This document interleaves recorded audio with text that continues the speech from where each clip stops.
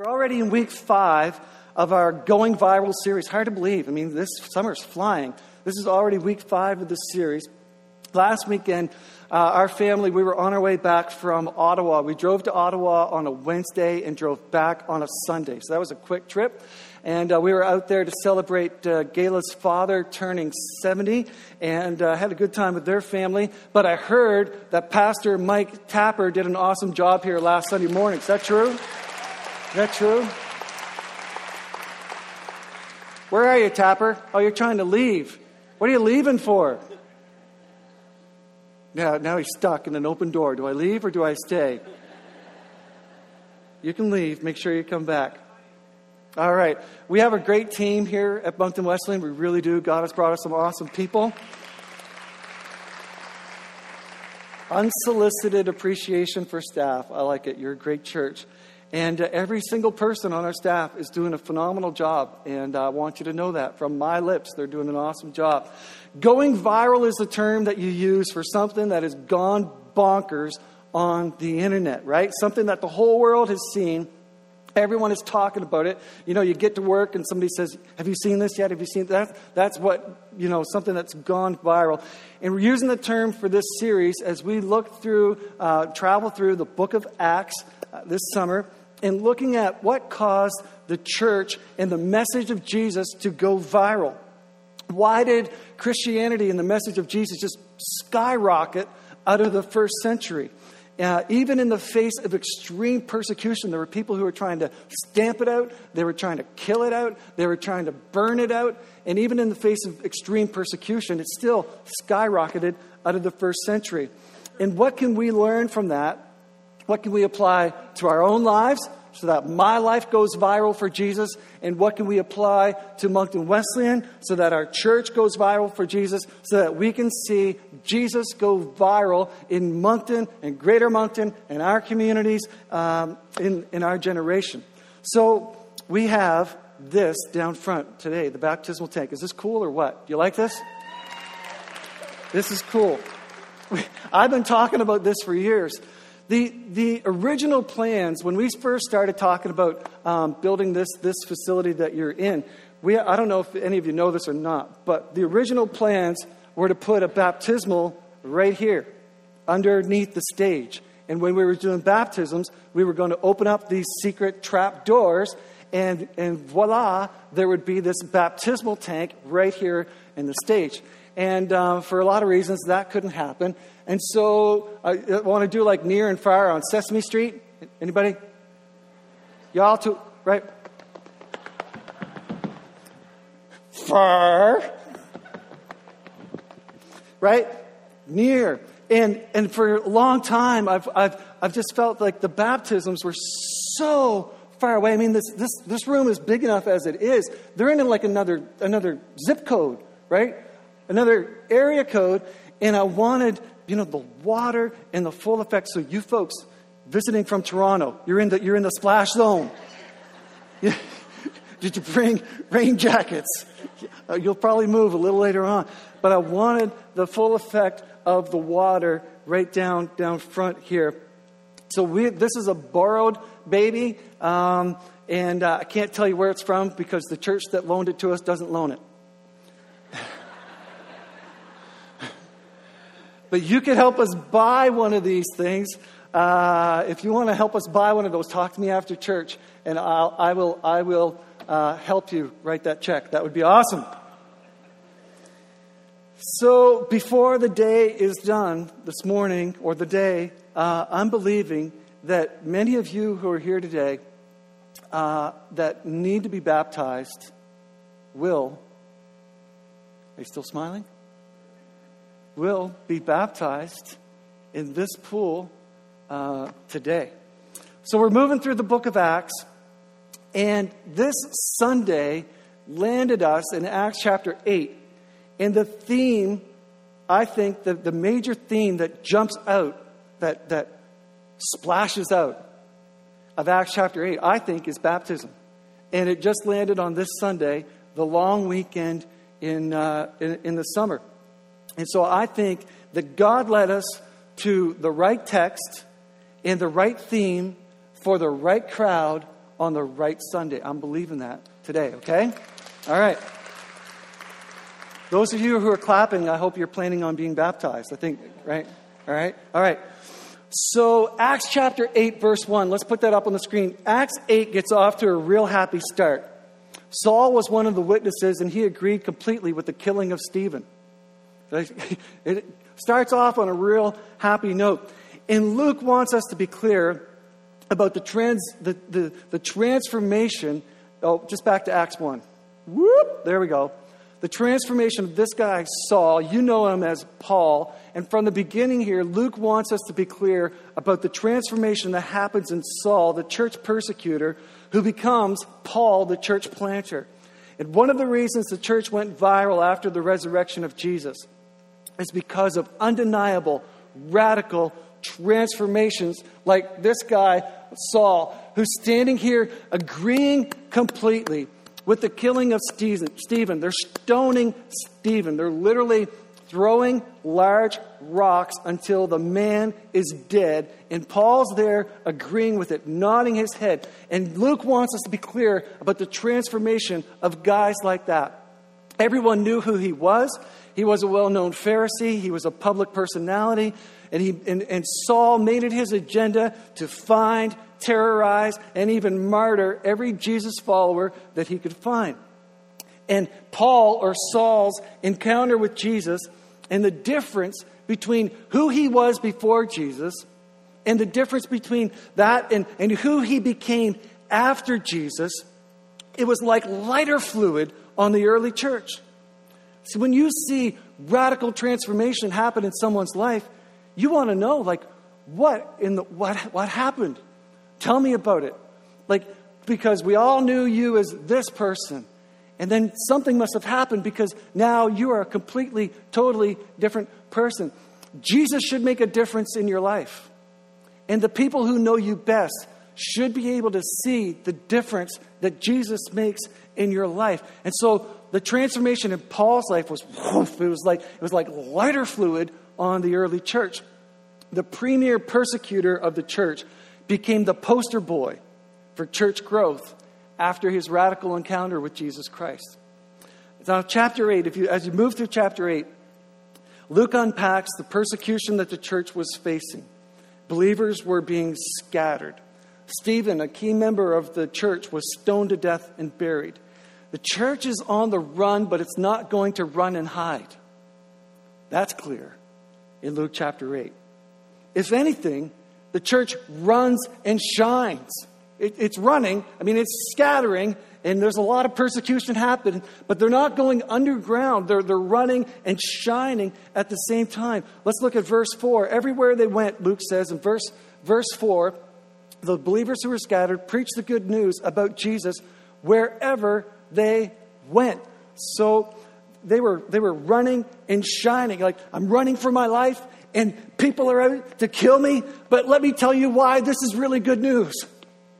They're trying to kill me. They want to stone me. They want to burn me to death. They want to burn me at the stake. They want to feed me to lions.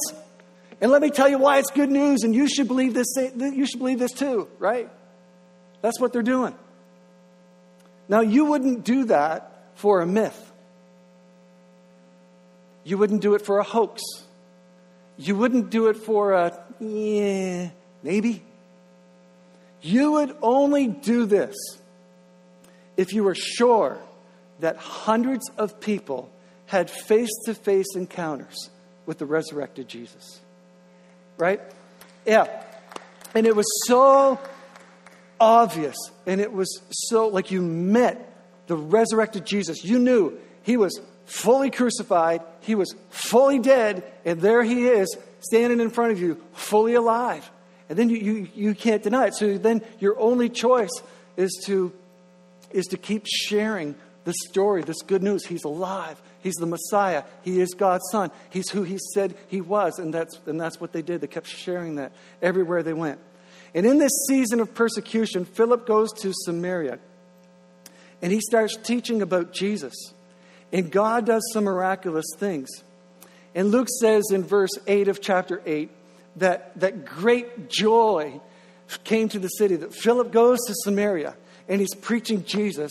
And and God's doing all these crazy things, and great joy. I mean, highlight, underline, great joy. Now, let me see your teeth. Anybody out there got some great joy because of who God is and who Jesus is and what Jesus is doing in their lives? I mean, if you've got the joy of the Lord in your heart, don't forget to tell your face.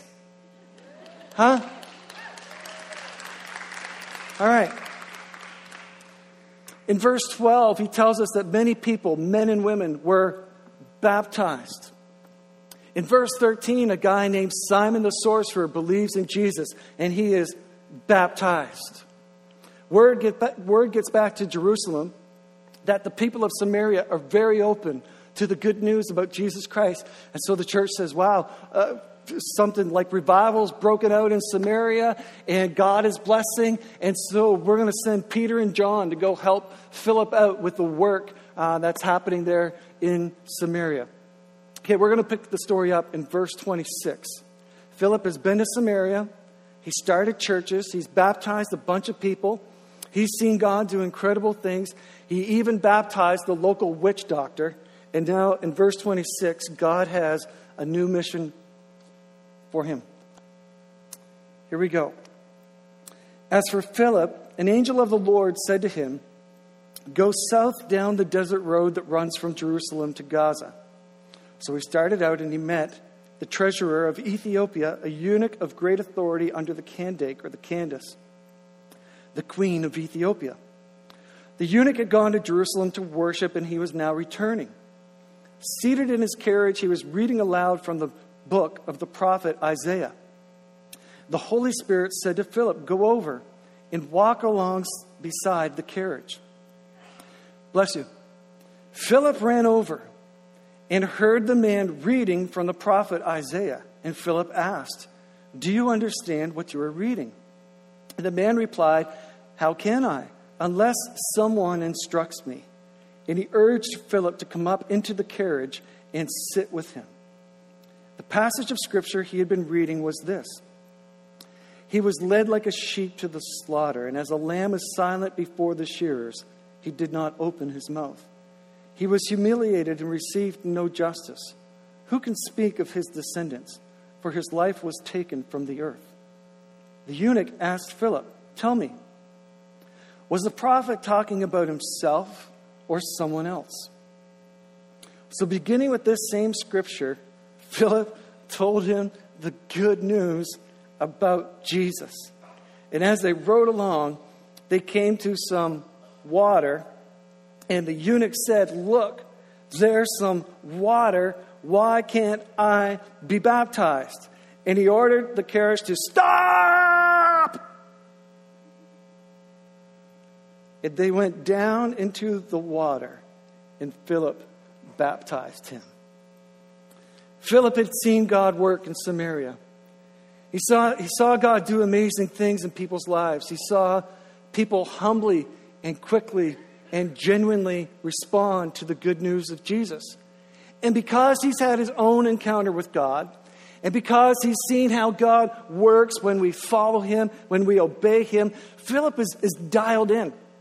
I mean, he's ready, and he's listening for his next assignment from the Holy Spirit.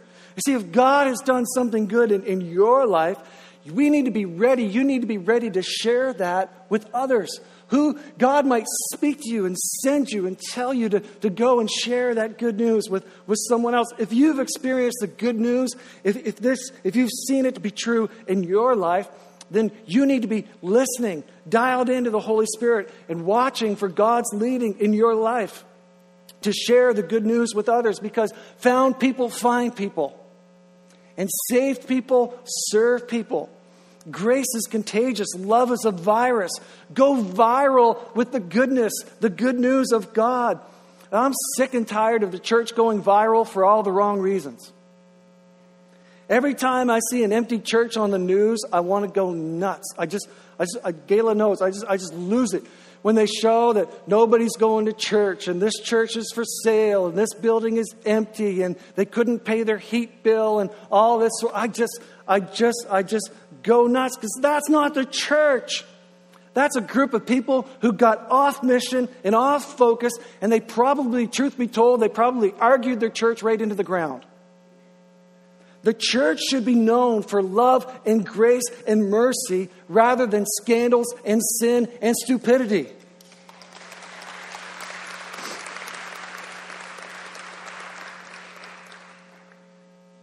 Philip responds quickly, and he follows where God is leading him. Verse 27. The TV's here for me because my eyes, I can't read and hit my page anymore. So that's half true. So he started out and he met the treasurer of Ethiopia, a eunuch of great authority under the Candake, or your version might say Candace, the queen of Ethiopia.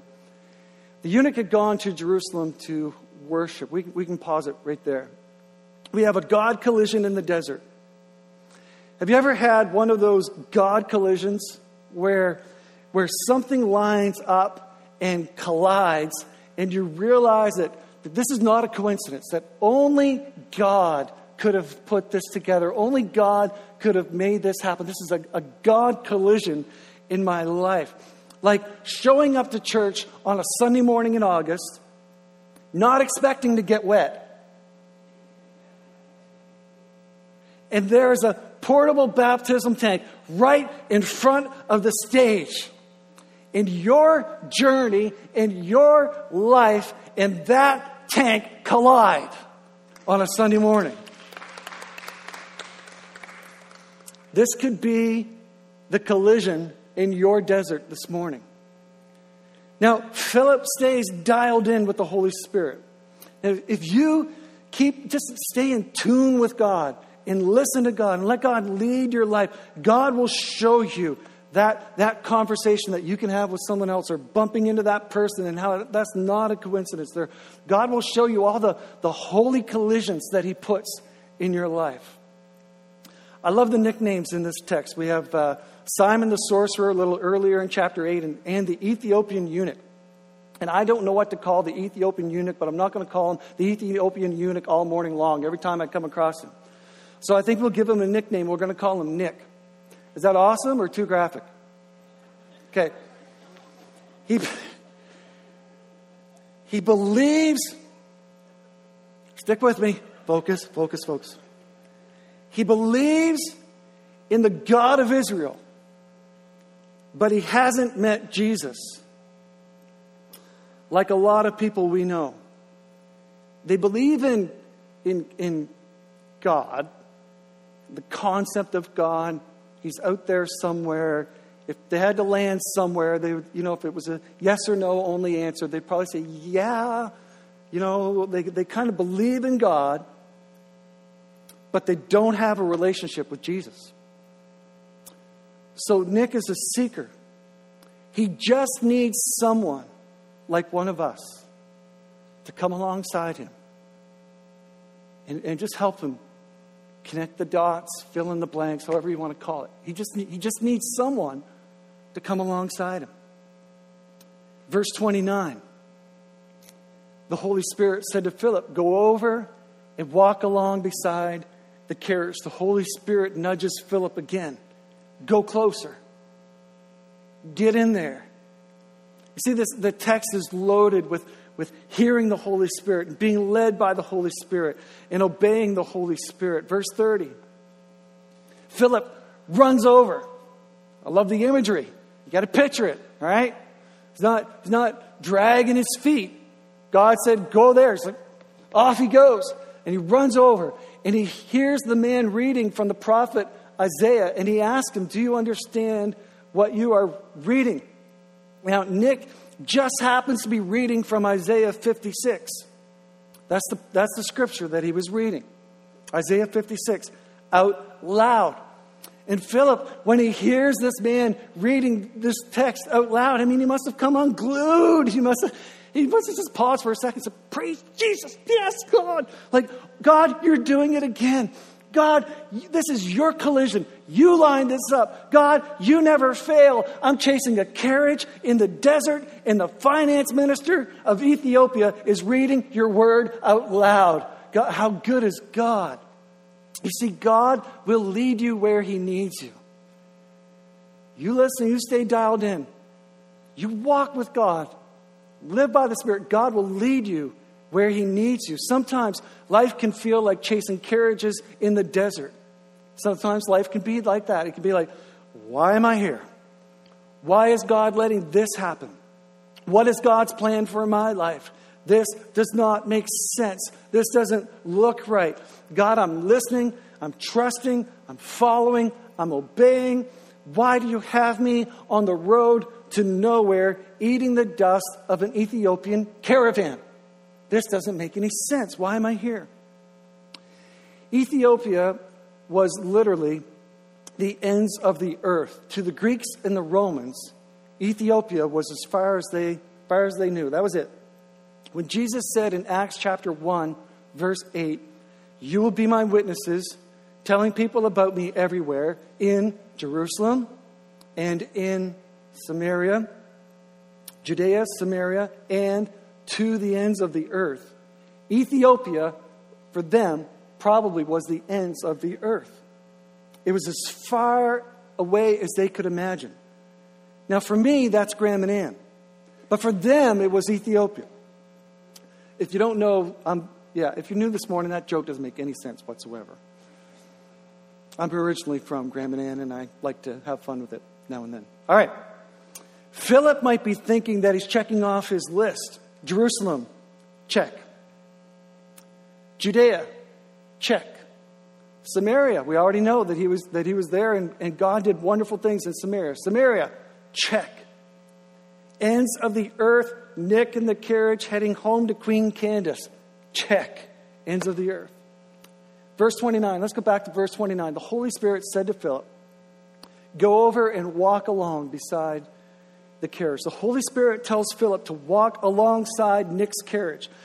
The carriage would have been surrounded by an entourage of staff accompanying the minister of finance. Security, servants, whatever he needed. Apparently, they didn't see the dusty disciple as a threat because he's able to trot right alongside the carriage, and he's able to get close enough to the carriage to hear Nick reading from the book of Isaiah. Now, God might direct you by the Holy Spirit to come alongside someone who needs to have the message of Jesus opened to them. He might ask you to move in closer, take the next step, get right in there with them, get up close enough so that you can hear what's going on in their lives, uncomfortably close.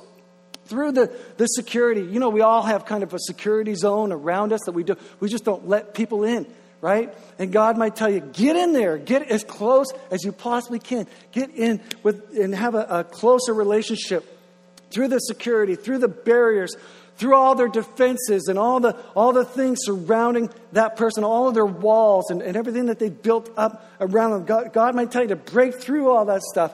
And it might even be with a stranger, like Philip might be wondering, God, what's going to happen here, God? Like these people don't know me, and I'm going to run up alongside the carriage through his security and through his staff. I'm just going to get close enough to the carriage that I can hear what he's reading. If God is working inside someone, He might bring you alongside someone and use you to help them see Jesus. Right? Now, if you think about it, God probably used someone like that in your life. If you know Jesus today, it's a good chance it's because of someone who cared enough for you to come alongside you and to not run away the first time that you put up a little wall or defense or barrier or something like that. Someone who cared enough to keep praying for you and encouraging you and talking to you and helped you to open things up so that you could see Jesus clearly. Whew, I don't know where I am. Philip shows Nick Jesus from within the book of Isaiah, right? He was reading Isaiah 56. And he opens it up. It says, it's about Jesus. Jesus is in every book of the Bible. He existed before there was. He is eternal. He is the whole reason for God's story. He's the whole reason for your story. He's not a character in the Bible. He is the Word itself. He's the Word become flesh. He's not a figure from history. All of history is His story. As Nick found out on his way out of Jerusalem, after going to the temple and going through the routine of offering worship to a God that he didn't have a relationship with, the Word of God is alive. It is the very truth of God. It is the breath of heaven. It's our source of joy. It's the answer to fear and doubt. It's the water for your thirst. It's the bread of life. It's the hope of the world. It's the good news, because every verse and every word points to God sending His one and only Son, born of a virgin, walked without sin. He was crucified on a sinner's cross where He took our punishment, my punishment, and paid the price for our sins, my sins. He was dead, buried, sealed in a borrowed tomb, but death couldn't hold Him. The grave couldn't keep Him. And He broke forth in glorious light as our resurrected King. And hundreds saw Him, and they touched Him, and they ate with Him, and they listened to Him, and the church was going viral. This is what Philip did. He must have come unglued. He must have been, oh my goodness, God, I can't believe this. You're reading about Jesus in a 700-year-old text, and it's all about Him. Well, and the guy says, tell me, was the prophet was Isaiah writing about himself, or was he writing about someone else? And Philip's like, oh, let me tell you, it's all about Jesus. And he tells him the story of Jesus. It's the greatest story ever told. The church is going viral.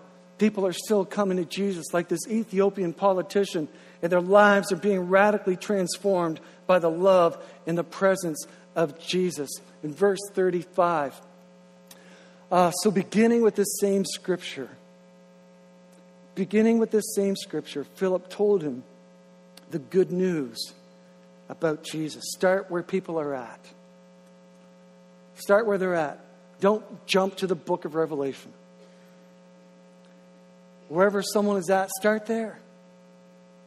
Verse 36. As they rode along, so Philip's in the carriage now. He's in the carriage. As they rode along, they came to some water. And the eunuch said, look, there's some water. Why can't I be baptized? As Philip is opening up the Word of God, God is opening up Nick's heart. See, you don't need to preach at people. You don't need to judge people. You just need to come alongside them and help them see the truth. Philip, none of you are here because you like to be judged. Man, I can't wait to get to church and get some good judgment.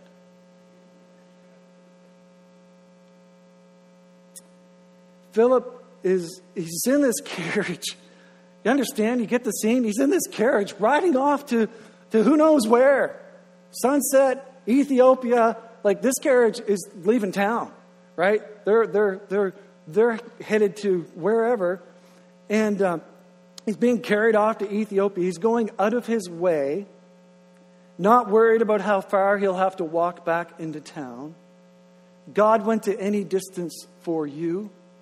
Be willing to go to any distance for someone else. All right? Oh, I can't do that, and that's not convenient, and la, la, la. Going to ask the band to come join us out here.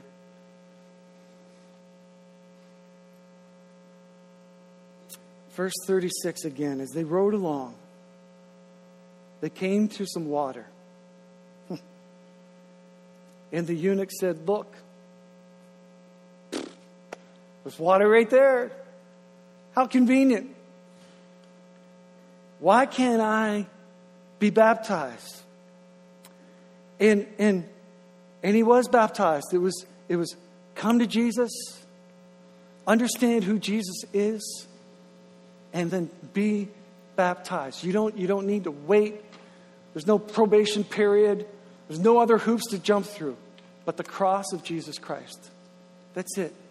When you understand who Jesus is and that he died for your sin, and that He wants to come into your life. He wants to have a relationship with you. He just wants to love you and forgive you and fill your life with grace and mercy.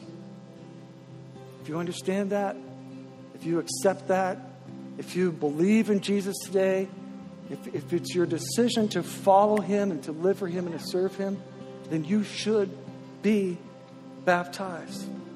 So here you are. You're just doing life. And life can be hard, it can be bumpy, it can be dry. And someone comes alongside you for a few minutes on a Sunday morning, the long weekend in August.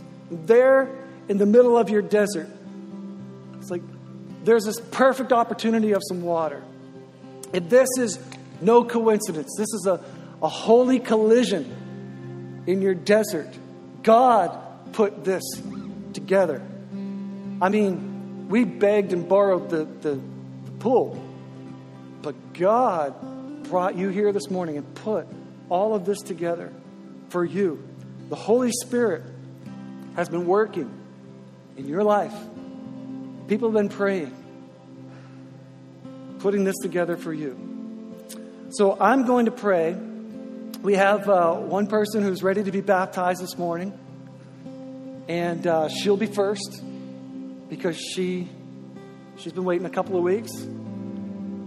And I'm expecting many others to decide right now that today is your day to be baptized and make a public declaration of your faith in Jesus. Baptism is symbolism.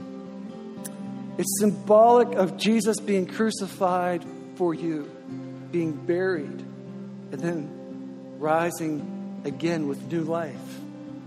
And you being crucified, baptized in the water. It's a symbolism. It's your public declaration of faith in Jesus Christ that your old life is being buried in Jesus, that your old life is being crucified with Jesus. You're taking on a new life with him, and you're being washed. And the only thing that can wash away your sins is the blood of Jesus. You're being washed. You're being made new. His power washing your soul. You're being made clean. And then you come up out of the water as a new creation, forever changed by the love and mercy and grace of Jesus. So you need to know that you've accepted Jesus as your Savior. And I'm going to pray a prayer, giving people that opportunity before we open it up for baptism. And there may be others here this morning who maybe you've been a Christian for a while, maybe many years, maybe weeks, months, doesn't matter. And you've not yet, in your decision to follow Jesus, you've not yet been baptized. Maybe when you were a baby, someone made that decision for you, and they had you christened or sprinkled, but now as an adult or a teenager, you realize what you're making this decision for yourself. This is your choice to follow Jesus, and you need to be baptized. I would encourage you today to come, even if everybody in the room would think, I would have thought for sure they've been baptized. Who cares? What does that matter? I invite you to come. Now, if you've already been baptized as a follower of Jesus, we don't want to be doing, baptizing you over and over. You don't need to be baptized again if you've been baptized once as a follower of Jesus. Okay, just a couple more instructions, and then I'm going to pray. You got a couple of options here this morning. The stairs are over here, and you can come over to this side, and you can come in. I'm going in the tank like this. Right, I'm going to take my microphone off and my sneakers off, and then I'm going in, and my watch off. My $15 watch from Disney that everybody thinks is an iWatch. You can come as you are, and then after the baptism, you can go out this way, and they'll give you a dry t-shirt, maybe some shorts and a towel. Or you can go that way and get a change and then come in to be baptized, right? And then change again. Or you can just come down and get wet and stay wet and go home wet. You will get wet. I'm going to pray a prayer of salvation. There's nothing, it's not in my words. What's important is the decision in your heart. The most important decision you'll ever make in your whole entire life is, who will I serve? Who will I serve? And I'm just going to lead anyone who's here this morning who wants to pray a prayer of salvation, to believe in Jesus Christ as their Savior. And then I'll make my way down here to the tank. Pastor Jay is going to lead us in I Have Decided to Follow Jesus. Please remain seated as we sing. And if this is your day to be baptized, we invite you to come. And either come and stand here at the front or go off to the side to change. Either way, we invite you to come. Let's pray together.